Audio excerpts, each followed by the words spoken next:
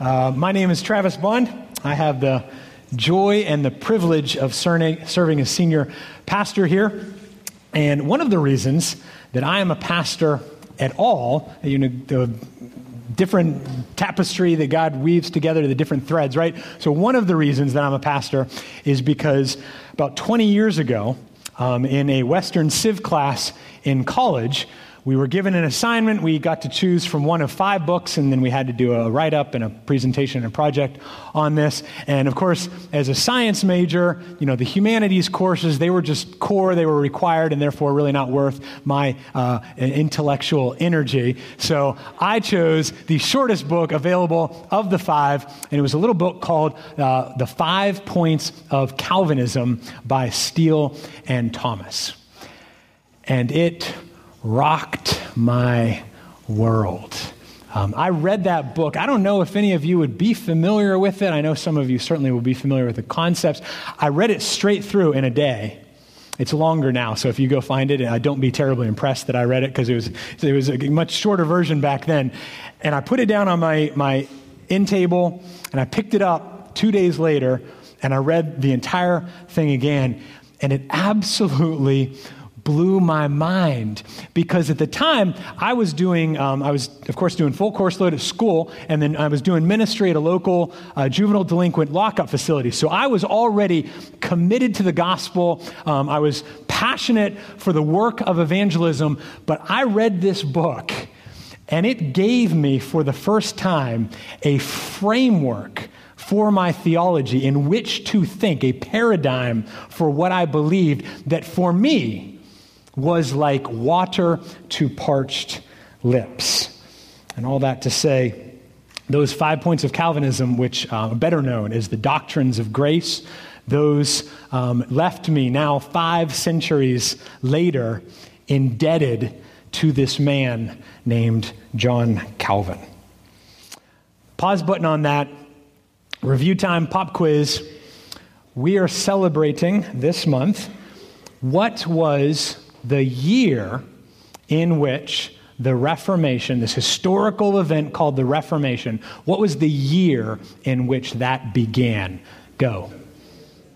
Yes, you are warming the cockles of my heart right now. Well done. Okay, so this is the 500th anniversary of this historical period called the Reformation. If you're into this kind of stuff, it's kind of a big deal. Out of that period of the Reformation, which lasted for a few decades, we would probably isolate it at. Out of that period comes 5 biblical doctrines. This is now separate from 5 points of Calvinism. Comes 5 biblical doctrines that we would say they didn't come really out of the Reformation. They were rediscovered after having been kind of buried and hidden for far too long. They're rediscovered during the time of the Reformation. They're called the solas. Sola, of course, means alone. So for the month of October, we're doing 2 things. We're preaching through these 5 doctrines for 5 Sundays, and at the same time, we're trying to preach in parallel on one of 5 key reformers who were coming out of that time period. So if you've been with us, week 1, we looked at Martin Luther, probably the most well-known of all of them, and the doctrine of sola scriptura, scripture alone. Week 2, last Sunday, Pastor Carl introduced us to Ulrich Zwingli and the doctrine of sola fide, or faith alone. And then that brings us to this morning and the doctrine of sola gratia, and the reformer is a man named John Calvin.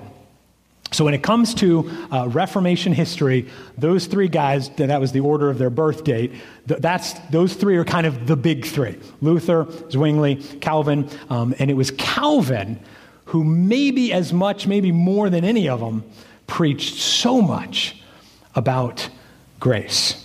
And that's what we're going to be looking at this morning. So, if you brought your Bibles, and I encourage you to do so, or if you didn't, grab one in the pew and open up to New Testament book, Paul's letter to the Ephesians, chapter 2. Ephesians, chapter 2. While you're finding that, if you remember last month, September, we did a little mini-series on marriage, and in that, I intentionally tried to steer away from not just using the traditional marriage passages, kind of broaden it up, really focus on the heart, which applies to marrieds and singles and everybody. This month, for these doctrines, I'm intentionally going to kind of the epic passages related to each doctrine. And in my opinion, there's no better choice to try and preach the concept of grace than Ephesians chapter 2. If this goes the way that I hope it will, then by the time we get to the end of the sermon, we will see the end of the text and Calvin's life kind of converge there in those final verses. So that's the plan. Ephesians chapter 2, first 10 verses, if you've opened up to it. Hear now, church that I love, hear now the very word of our Lord.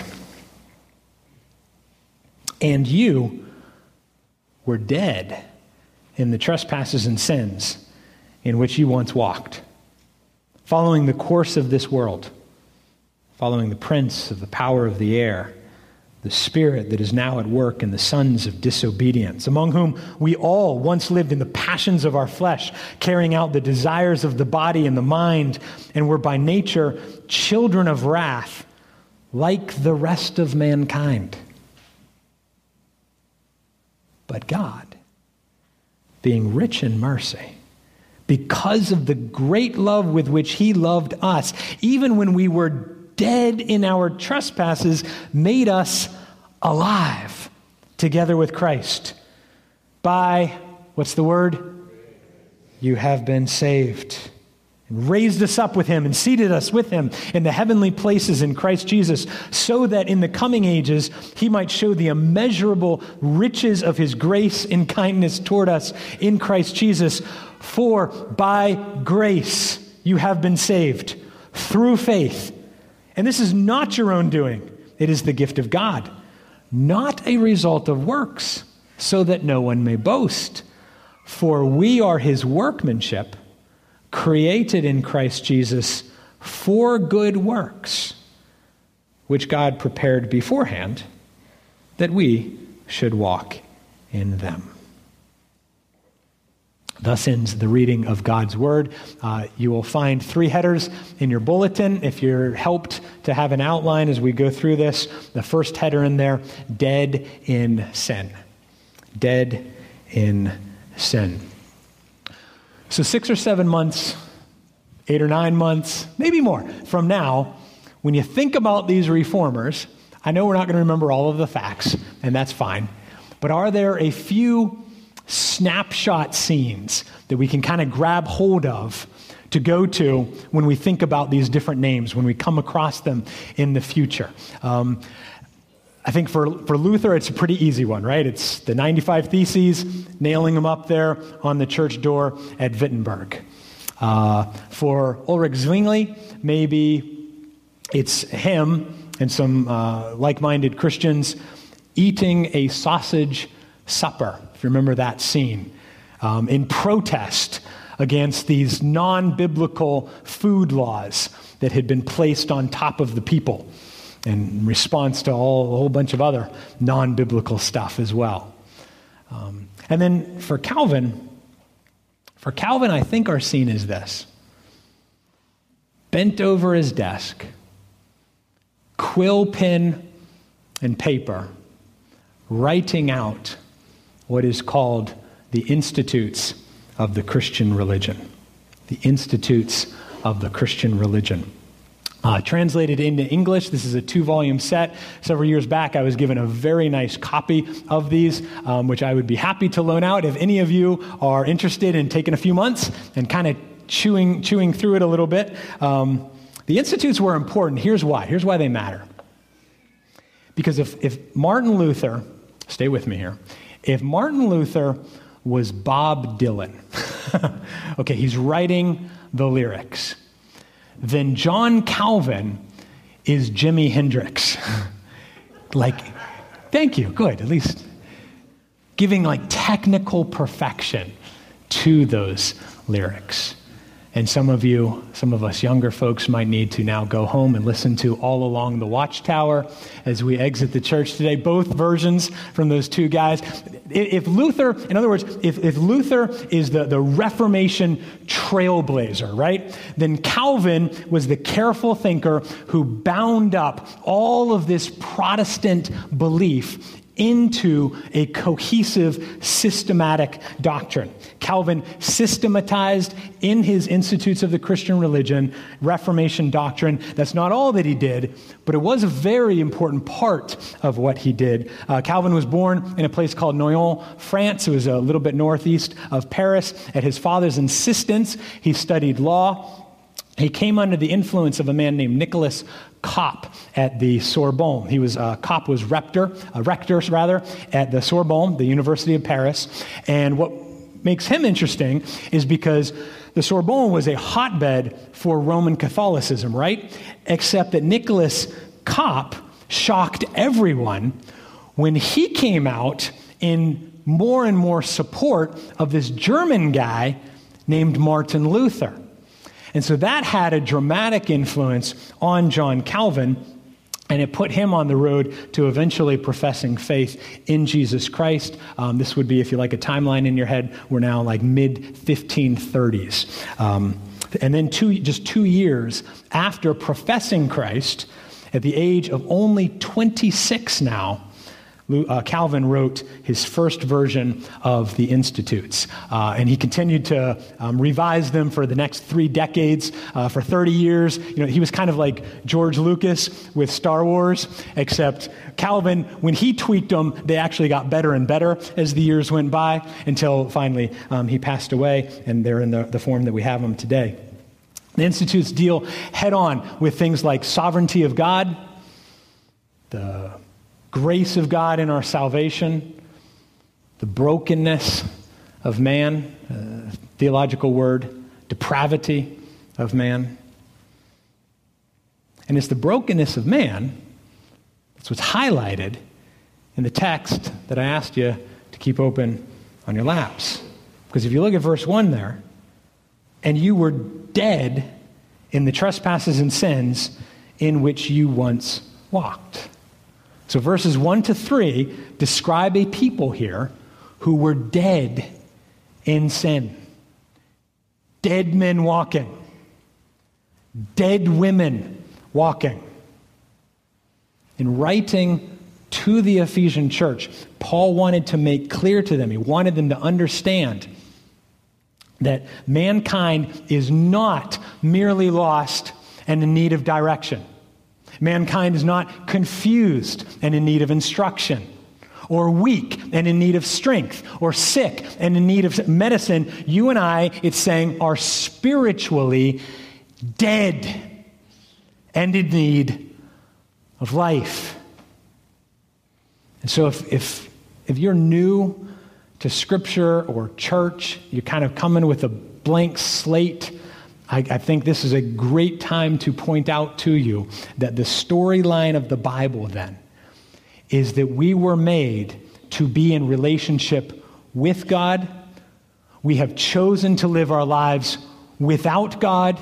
We are, as a result, alienated from God and spiritually dead. Verse 1. It's kind of like, and here's a name you've never heard of, Fabrice Muamba. Actually, if you're a big soccer fan, you might have heard of that name, because this was kind of a big deal about 5 years ago. Fabrice Muamba, he was born in the Democratic Republic of Congo, and in 2012, while playing in an FA quarterfinals match, he collapsed mid-game. Quickly becomes clear this is not a run-of-the-mill injury, right? So his medical staff from his team, they race to assist. After a while, the medical staff from the other team also racing to assist. The entire stadium grew quiet. And on that soccer field, as after a while, the stadium begins to quietly chant his name, Muamba, Muamba. He didn't hear him, because he died in front of them. And what physically happened at that soccer match in the sight of thousands is spiritually mirrored in the hearts of millions. And you were dead, the text says, in the trespasses and sins in which you once walked. We are dead men and women walking. First header, dead in sin. Second header, thank goodness, alive in Christ. Alive in Christ. And if you're following along, verse 4 is the obvious inflection point, right? But God. Wonderful two words there. But God, being rich in mercy, because of the great love with which he loved us, even when we were dead in our trespasses, made us alive together with Christ. By grace you have been saved. And so it was by grace that John Calvin was saved. Like I said, he was in his mid-20s. He professed Christ. It was in the 1534, 1536. It was in that window somewhere where he first professed faith in the living Jesus. He then, after that, he penned the first version of the Institutes. Then he determined to travel to Strasbourg, France, where he was going to assist another fairly well-known reformer, a man named Martin Bucer, in the work of the Reformation there in Strasbourg. If you like to think geographically, and I am enormously helped when I do that, there's really just three locations when we think about the life of Calvin that were really significant. The one, obviously, his birthplace in Noyon, and then two cities, Strasbourg and Geneva. He was planning to go to Strasbourg, France, but at the time, he was passing through down south there. He was passing through this city of Geneva, Switzerland. It's international, cosmopolitan today. Same thing back then. Really significant crossroads for culture. This was an interesting moment at that time for Geneva because the city authorities had just kicked out of Geneva Roman Catholicism. And remember, you can't think like Americans now, where we're talking about a time period where there really wasn't a separation between church and state. That wasn't so much a thing back then. So Calvin, he's passing through Geneva for just one night, except another Christian in the city, a man named Guillaume or William Farel, French evangelist. He's in Geneva. He catches wind that this young, brilliant author of the Institutes of the Christian Religion is also in Geneva. And so Farel goes to his hotel room, raps on the door. After Calvin opens it up and greets him, Farel demands that Calvin stay in Geneva. He does not continue on to Strasbourg. He says, you must stay in Geneva and assist with the work there, which is tenuous and in need of help. Calvin responds. He is planning to continue on north to Strasbourg. Farel sticks a finger in his chest and he says, may God condemn your peace and the calm you seek for study if before our great need you withdraw and refuse our comfort and help. He's a bold man, if nothing else. Calvin later said, quote, Farel's words shocked and broke me, so I desisted from the journey I had begun. He stayed in Geneva, and for 3 years, he preached here at Saint Pierre. He preached there the gospel. He preached there these Ephesians 2 type truths laid before the people. He preached that it is by grace, that though we are dead, God makes us alive. For instance, quote, he said, in the maxims of the law, God is seen as the rewarder of perfect righteousness and the avenger of sin. But in Christ, God's face shines out, full of grace and gentleness to the poor and the unworthy sinner.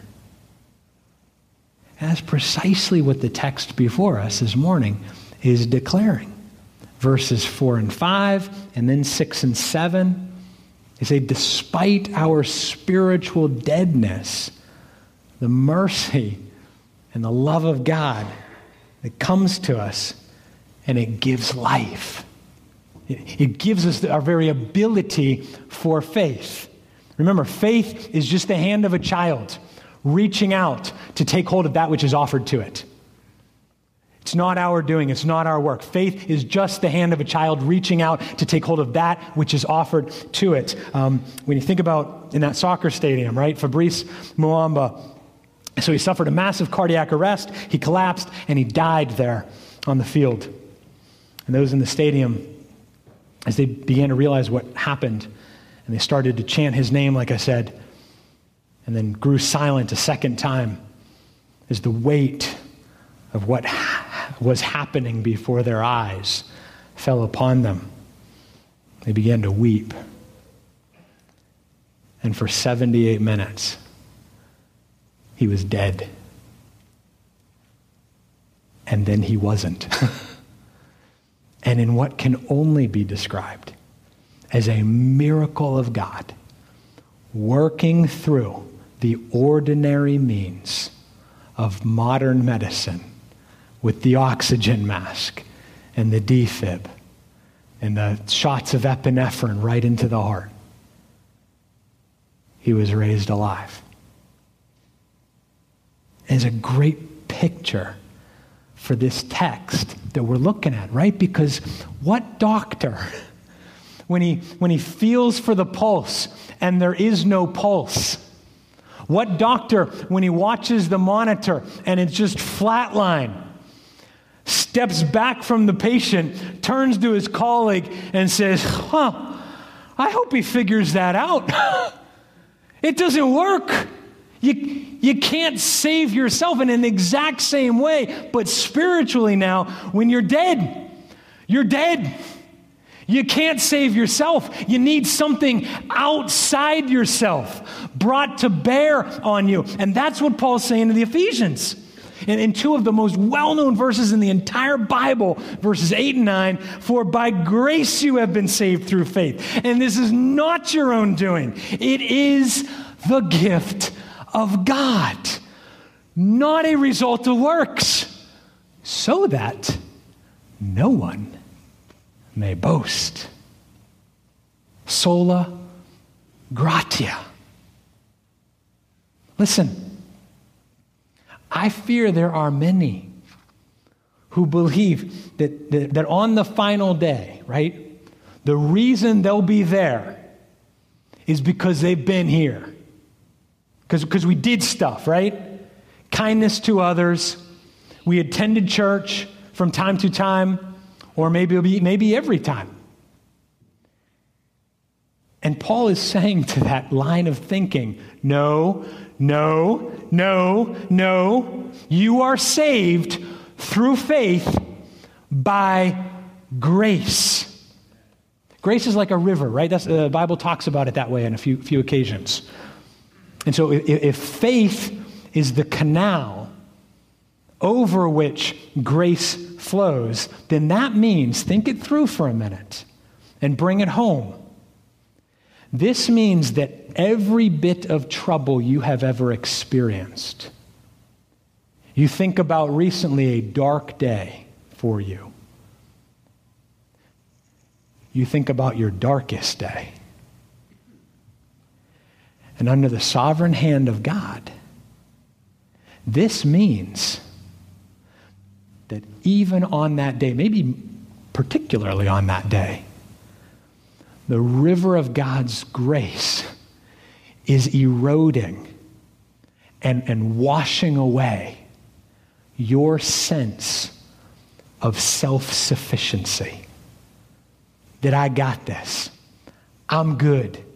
I can handle this. And he's reminding us, is all of grace. Calvin, for instance, he had heartache and trouble. He had dark days. In Geneva, And God used that. In fact, along with his friend William Farrell, the one with the finger in his chest there early on, the two of them together, political winds shift, right? And so they were expelled out of Geneva, which meant that after a 3-year delay, Calvin finally made it up there to Strasbourg. There he had originally been planning to go. And so he pastored in that city there, French refugees, a congregation. It was just a little bit smaller than MCC is today, and Calvin called it, when he wrote about it, my little church. And he met there in Strasbourg a widow, a woman named Idelette de Bure, 2 children, and he married her. And those were probably the happiest days of his entire life. Those 3 years in Strasbourg when he just got to pastor a church that needed a shepherd, and he got to write and study and thereby bless the larger kingdom. And then in God's providence, political winds, they shifted again. Back in Geneva, things were beginning to unravel. Roman Catholicism was attempting to retake the city. Things were a mess in Calvin's absence. And so the church and the city authorities, they reached out and they begged Calvin to return back to the city, which is what he did. And really, it was those next 23 years, Calvin's second time in Geneva, and right up until his death. That's probably why we know his name as well as we know it today, along with the writing of the Institutes. So you have dead in sin, you have alive in Christ, and then last point on your outline, his workmanship for good works. His workmanship for good works. If you've kept your Bibles open, verse 10, it says, "For we are his workmanship, created in Christ Jesus for good works, which God prepared beforehand that we should walk in them." So the Greek behind workmanship there is poema. And I know normally we just kind of immediately forget the Greek, and I do as well. This one, though, maybe you can hold on to because it's like a poem. He's saying, you and I, in Christ, we are his poetry. There's only one other place in Scripture that this is used. It's in Romans 1. It's talking about natural creation. So the world out there, the beauty, the stars, the trees, the whole thing, it's poema. And then you are poema. You are, it literally translates, a work of art. Now, some of you are just a piece of work. You know who you are. But that's okay, because the river of God's grace is for you too. Amen. After all, what is grace? Well, if I'm talking to grown-ups, I say grace means unmerited favor. If I'm talking to little kids, I teach them with the whiteboard, it's an acronym. God's riches at... Ooh, not enough of us know that. God's riches at Christ's expense. Maybe we should teach this to grown-ups too. That's what it is. God's riches at Christ's expense are given to us to use for others. For we are his workmanship, created in Christ Jesus for good works. We are therefore, church, meant to sing God's goodness. And first, we got to fill up our lungs with grace. And then you look at that soccer player, Muamba, who recovered. It took him a while. He, of course, had to retire. You want to know what he did next and what he's still doing today? After that experience, he became a worldwide spokesman for heart disease. It makes perfect sense, right? After being given new life, he wanted to tell everybody how to be saved. And this is where doctrine becomes practical. If you're always inclined to just jump to the to-do, Trav, just tell me what to do with this stuff, I think there's a lot of value in hanging out for a while in the doctrine, but we never want to stay on the freeway. Always an exit ramp into real life. Always an exit ramp down to ground level. So this is where doctrine becomes practical, that we're meant to sing God's kindness after we fill our lungs with his grace. For Calvin, when he returned to Geneva, his first Sunday, you know what he did? First Sunday preaching again. After being begged to come back. We're sorry we kicked you out. Please come back. He climbed up into the pulpit. He didn't blast the trumpet of victory. He didn't rebuke them for expelling them in the first place. He took them right back to the middle of the psalm and the very next verse where he had left off 3 years prior. And I love that because it speaks of a man who is not inclined to preach himself. He preached the Bible. And then after Lord's Day services in Geneva at that church, he began every Sunday locking the doors to the sanctuary. Why? Because he believed that Christians, having been fed and equipped, having been refreshed and nourished, are to be sent back out into the world. At MCC, we call it living on mission. That we gather large, we scatter small, because we're meant to sing God's kindness after we've filled our lungs with his grace. The end of grace, verse 5, is not verse 5, just making us alive. The end goal of grace is verse 10, making us a poema, a work of art to do good works. In Geneva, that meant that under Calvin's leadership for the next 23 years until the day of his death, the city and the church together now elevated the family. They outlawed spousal abuse. They raised the institution of marriage. Legislation was enacted against public drunkenness, disorderly conduct. Hospitals were built. The entire education system was overhauled, and a for real, no child left behind policy was enacted in that city. This is what the river of God's grace does. It always flows to the lowest point. The river of God's grace, it always flows to whoever's at the lowest point. And it raises us up. Someone said, grace pays a penalty we could never pay. It offers a gift we could never earn. And maybe for some today, it introduces us to a crossroads and a decision that we cannot avoid. Depths of mercy fall and cover me, washing all my shame. Thank you for joining us for today's message. Medway Community Church would love to welcome you as our guest one day soon. Our church family meets every Sunday morning for worship and also offers a wide variety of small group and ministry opportunities. To learn more, please visit us on the web at medwaycommunitychurch.org. We look forward to seeing you soon. Washing all my shame, grace and